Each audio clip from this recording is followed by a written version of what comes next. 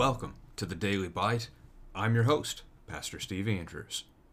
We are nearing the end of the Gospel of Matthew with chapter 27 today, the account of the crucifixion and the death of our Lord and Savior Jesus Christ. Here's our text.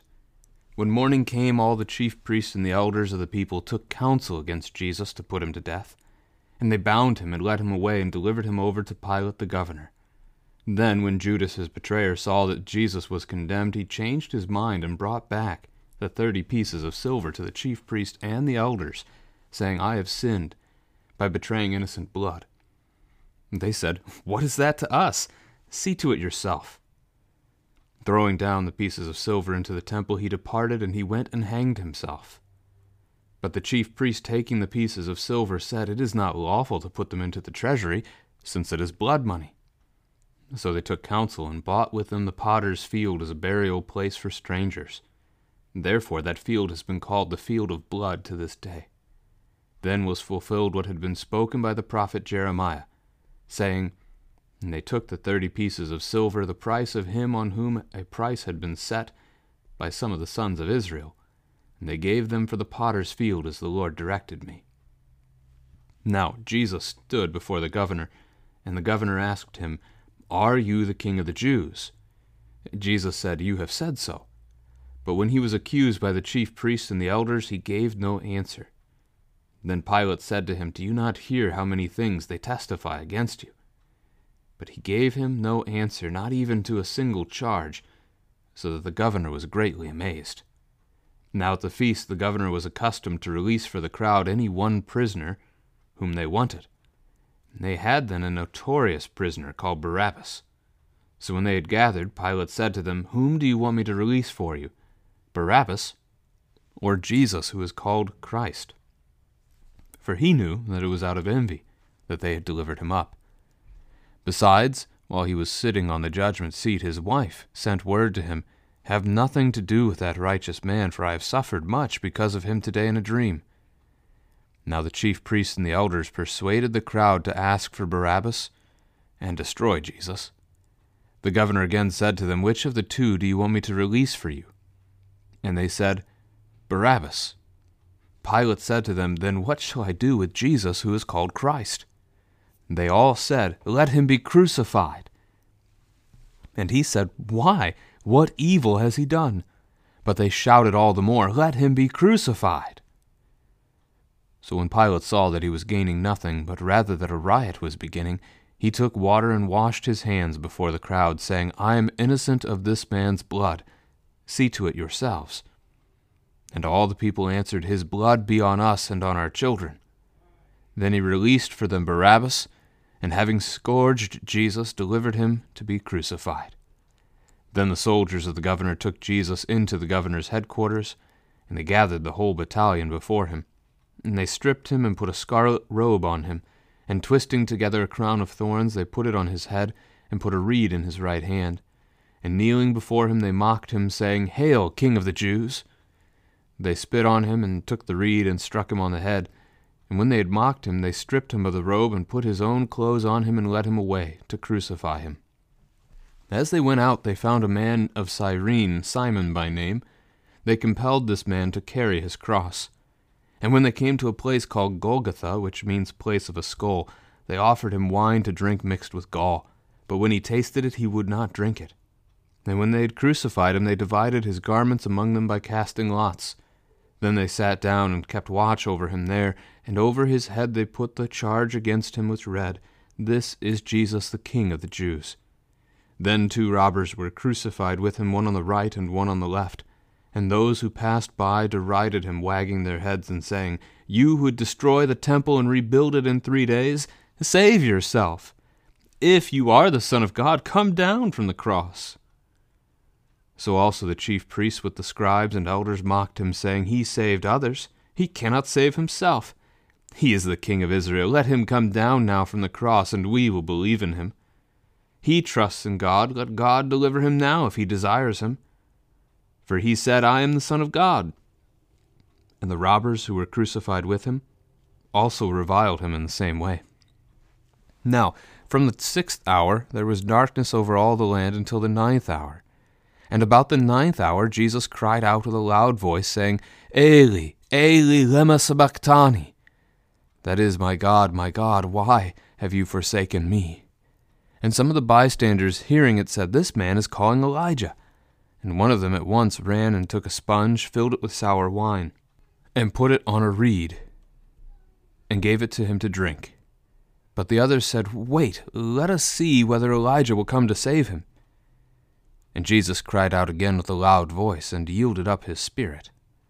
And behold, the curtain of the temple was torn in two from top to bottom, and the earth shook, and the rocks were split. The tombs also were opened, and many bodies of the saints who had fallen asleep were raised. And coming out of the tombs after his resurrection, they went into the holy city and appeared to many.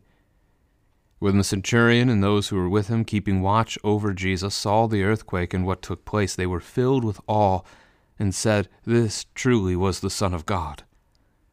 There were also many women there, looking on from a distance, who had followed Jesus from Galilee, ministering to him. Among them were Mary Magdalene, and Mary the mother of James and Joseph, and the mother of the sons of Zebedee. When it was evening, there came a rich man from Arimathea, named Joseph, who also was a disciple of Jesus. He went to Pilate and asked for the body of Jesus. Then Pilate ordered it to be given to him. And Joseph took the body and wrapped it in a clean linen shroud, and laid it in his own new tomb which he had cut in the rock. And he rolled a great stone to the entrance of the tomb and went away. Mary Magdalene and the other Mary were there sitting opposite the tomb. The next day, that is, after the day of preparation, the chief priests and the Pharisees gathered before Pilate, and said, Sir, we remember how that impostor said while he was still alive, After 3 days I will rise. Therefore order the tomb to be made secure until the 3rd day, lest his disciples go and steal him away, and tell the people he has risen from the dead. And the last fraud will be worse than the first. Pilate said to them, You have a guard of soldiers. Go, make it as secure as you can. So they went, and made the tomb secure by sealing the stone, and setting a guard. This is the word of the Lord. Obviously, our focus today is on Jesus Christ and Him crucified, His death, His blood shed for us that washes away all of our sins. This is something we talk about every week together as Christians. It's something that in our homes, that forgiveness, we can talk about that every day together as His people. Sermons should not go by where we do not talk about the death of Jesus Christ. And arguably also the resurrection of Jesus Christ. For if He stays in the tomb, what good is that to any of us? 1 Corinthians 15. So, in the morning, a reminder that the trial happened in the middle of the night, which is not their custom, shouldn't have. They delivered Jesus to Pilate.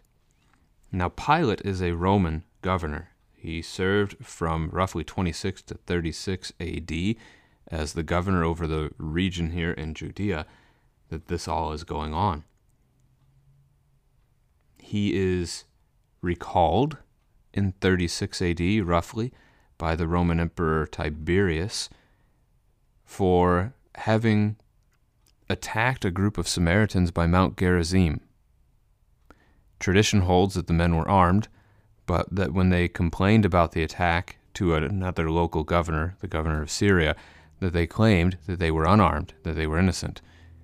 And so he was to be brought back to Rome to face trial and to see what outcome came of it. However, before he made it back to Rome, Tiberius dies.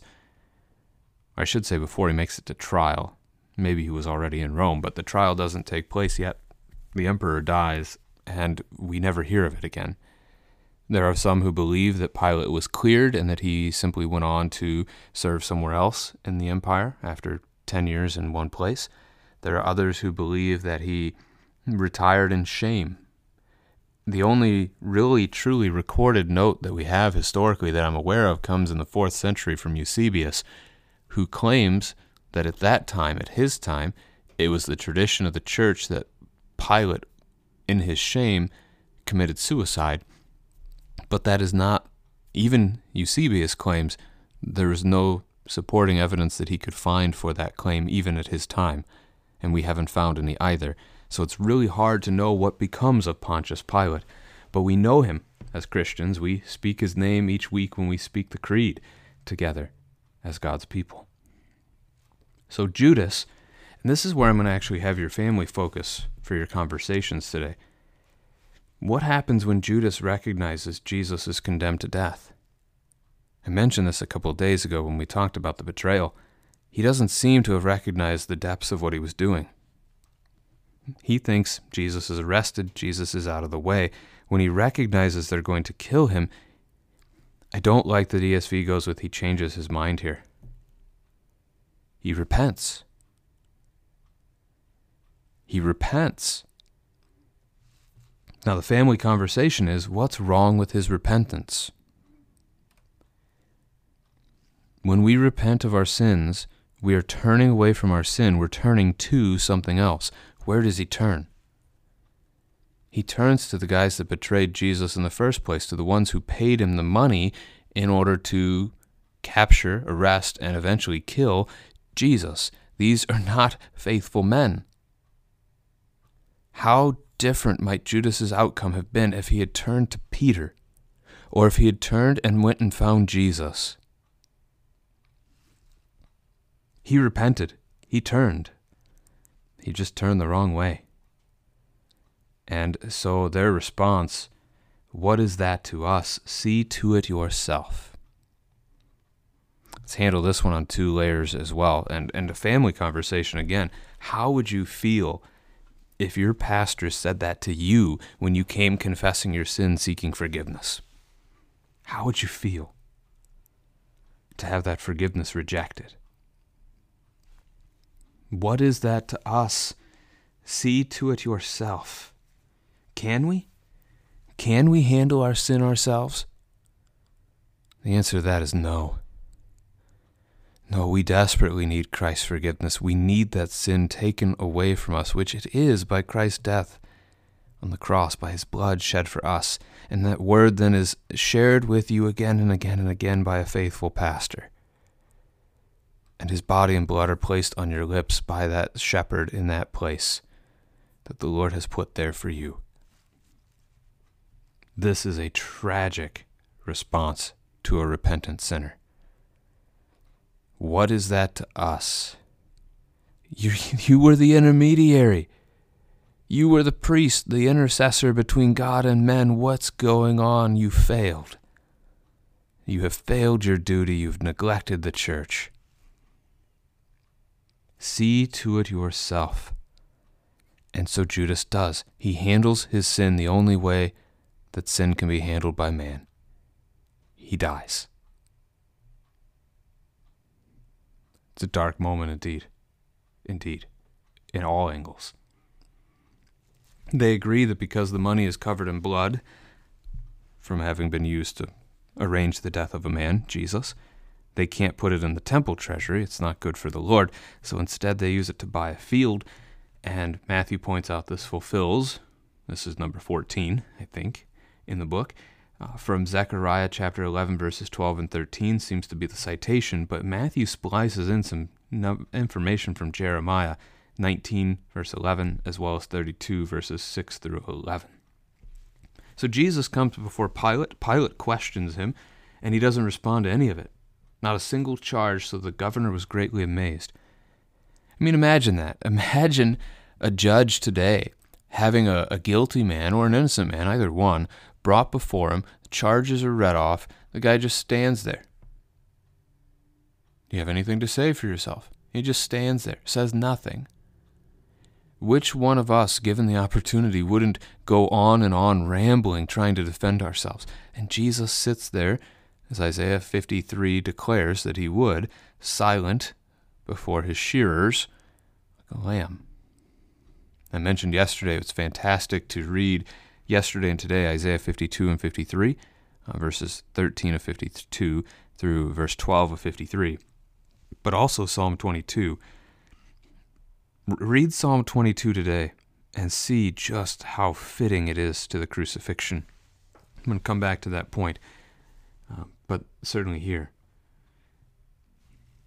Crowd chooses Barabbas. Pilate apparently has this tradition where every year at their Passover feast, this week-long celebration, pilgrimage to Jerusalem for the Jews, he will release one of their prisoners. Pardon. Barabbas is an insurrectionist. We don't learn that here in Matthew, but we learn it elsewhere in the Gospels. So the fact that they're all afraid of riots, even Pilate gives into the crucifixion because he fears the riot that he sees starting to begin, and he releases a guy who starts riots. It's crazy. Irony of that. They demand Barabbas' release when he gives them the opportunity, so he then asks what should be done with Jesus, and they say, let him be crucified. When he pushes, why, what evil has he done? They shout all the more, let him be crucified. Hopefully that reminds you of chapter 20. The blind men who were shouting out, Son of David, have mercy on us. And when the crowd tried to silence them, they shouted out all the more, Son of David, have mercy on us. See the parallel? And yet it's the opposite. Instead of crying to Jesus for salvation, they cry to Jesus for his death. I don't want to skip over the wife entirely here. She's only mentioned here, and not by name. Have nothing to do with the righteous man. I've suffered much because of him today in a dream. We don't know much here at all. Was that dream from the Lord? Was that dream from the devil? Hard to say.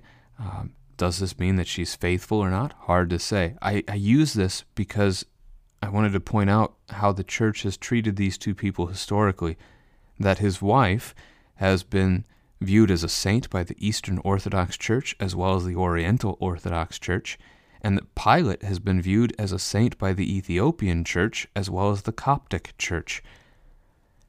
I don't think we can answer for either of them, historically speaking, but it would be fantastic to see one or both of them in paradise if they are there someday. Even if it is the one who killed Christ, right? To be there. We'll see. So Pilate washes his hands of this man's blood. He gives in. He saw that a riot was beginning. He doesn't want to get in trouble, doesn't want to lose his post. A similar reason that cost him his post 7, 8, 9 years later. Again, with that Samaritan revolt that we talked about before. I am innocent of this man's blood. Now, honestly, that excuse does nothing. He's still the commander. He still gives the order. It's by his order that Christ is executed, so he's not innocent of it. However, the blood shed on the cross covers his sin too. That's something we can acknowledge. Their response is the greatest irony in all of Scripture. His blood be on us and on our children. So they're claiming the guilt. Sure, we'll be responsible for it. We don't care. Kill him. But it's by his death. Indeed, his blood is on them, and it is on their children. Their sins have been forgiven. And so Peter preaches in Acts chapter 2, verse 39.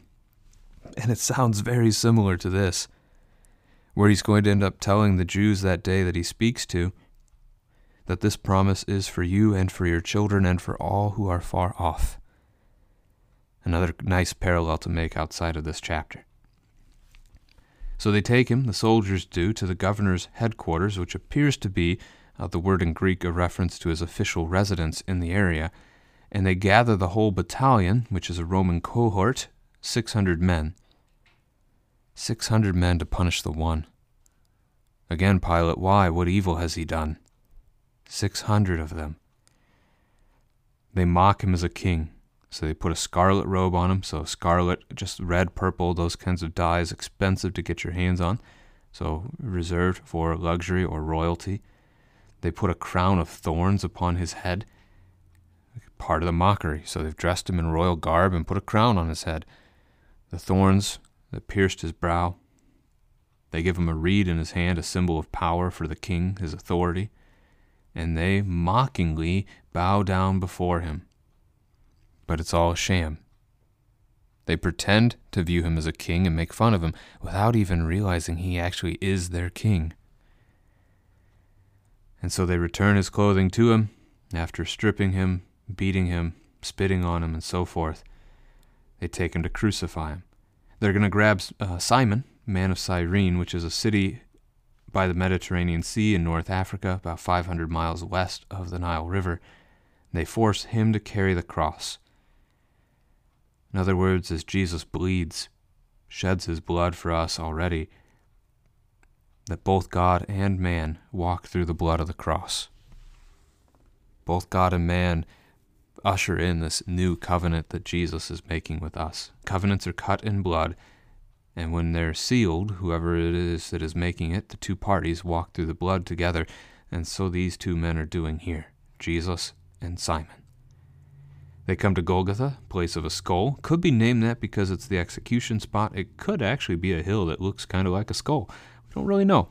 History doesn't record that detail for us. He refuses to drink the wine they offer, his Last Supper promise that he wouldn't drink it again until they came into the kingdom of God together. They divide his garments by casting lots. Again, that's a detail you'll see specifically if you read through Psalm 22. I encourage you to do that today. They put the sign over his head, which is the charge against him, that he's the king of the Jews.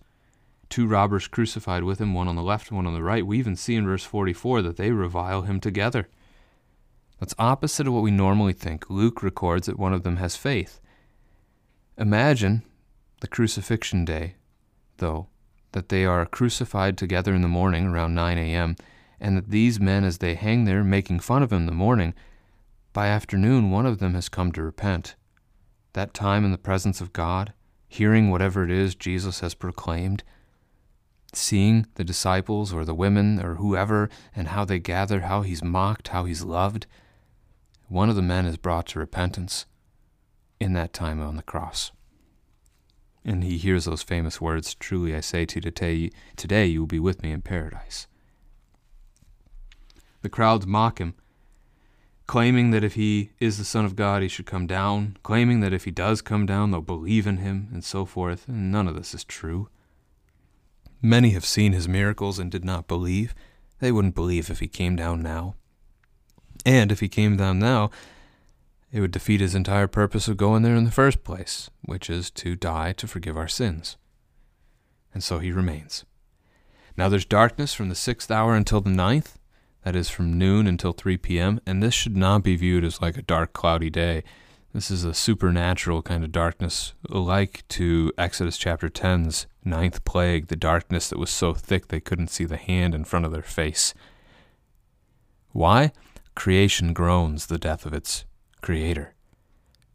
In this moment, God is dying. God is dying. Even creation recognizes this. And so he cries out, and this is why, again, I encourage you to read Psalm 22 today. He cries out, my God, why have you forsaken me?" That is the title of Psalm 22. Just as today we know most of our hymns by their first line, that's their title, they didn't have them numbered necessarily like we do now in the Old Testament. They knew them by their titles, their first lines. So Jesus very specifically is calling attention on the cross to a psalm, a hymn of the church in which it was prophesied about his cross, his death, his crucifixion for the people. So those who remember it, imagine somebody standing there that day and carrying on singing, whether it's quietly to themselves or just thinking it in their mind. Some mistakenly think he's calling Elijah. You can see the similarity, Eli with Elijah. Eli is my God. Elijah, my God is Yahweh. That's what his name means. The first syllable of Yahweh is the second part of his name. Jesus cries out and yields up his spirit, the moment of his death. And as that happens, as our Savior dies, the curtain of the temple is torn in two from top to bottom. This is crucial and often overlooked, I think, by most Christians, one of the most important moments in history, and we don't even recognize it. The temple curtain's purpose was to separate God's holiness from our sin. That is, God promised to dwell in the midst of his people, but he shields us from his throne, that we cannot accidentally come into his presence, because with our sin we would die. He would strike us down. And yet, here, at the death of Christ, the curtain is torn in two from top to bottom, from God to man, because we can now be in the presence of God and live, because our sin is forgiven, because we are covered in the blood of Christ, we are clothed in the robe of his righteousness. Our sin is gone. Truly, your sin is gone, forgiven, taken away from you. Christ took it to the cross and he died for it. Those nails pounded through his flesh so that they don't have to go through yours. Thanks be to God. On the last day, we can stand in his presence and live. We are in his presence even now. All right. Also at the death of Jesus, earthquake, tombs broke open. A couple days later, those people rise from the dead and start walking around again. That's incredible too, but you don't hear anything more about it in Scripture. And the centurion comes to faith, acknowledges this was the Son of God because of all that he has seen take place that day. Again, just like that thief on the cross beside him. Many were there, women who had followed him all the way from Galilee, including a couple of Marys. Could be 7 or 8 different Marys in the New Testament. It's a pretty common name. Now we get Joseph of Arimathea, who comes, and he is a member of the Jewish ruling council. He's one of the Sanhedrin. He's probably a Pharisee or a Sadducee, but we don't ever have it recorded for sure one way or the other in Scripture. But those men were the ones commonly on the council. He asks for Jesus' body. In just a couple of hours, the sun goes down. That starts the Sabbath day. And so he asks that Jesus' body be given to him, that he may bury it before its time. And he does. The shroud that's mentioned here, some believe to be something called the Shroud of Turin, Turin. I don't know if there's any validity to that Shroud of Turin or not.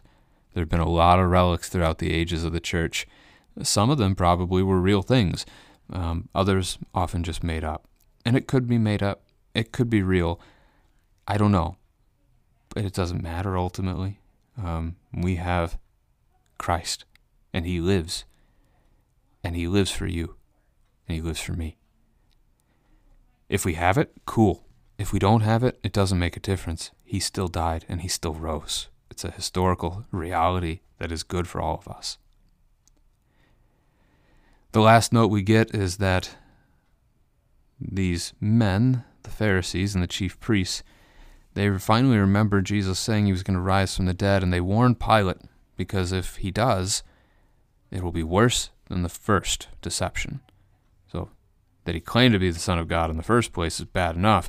If he actually disappears, people will really think he is.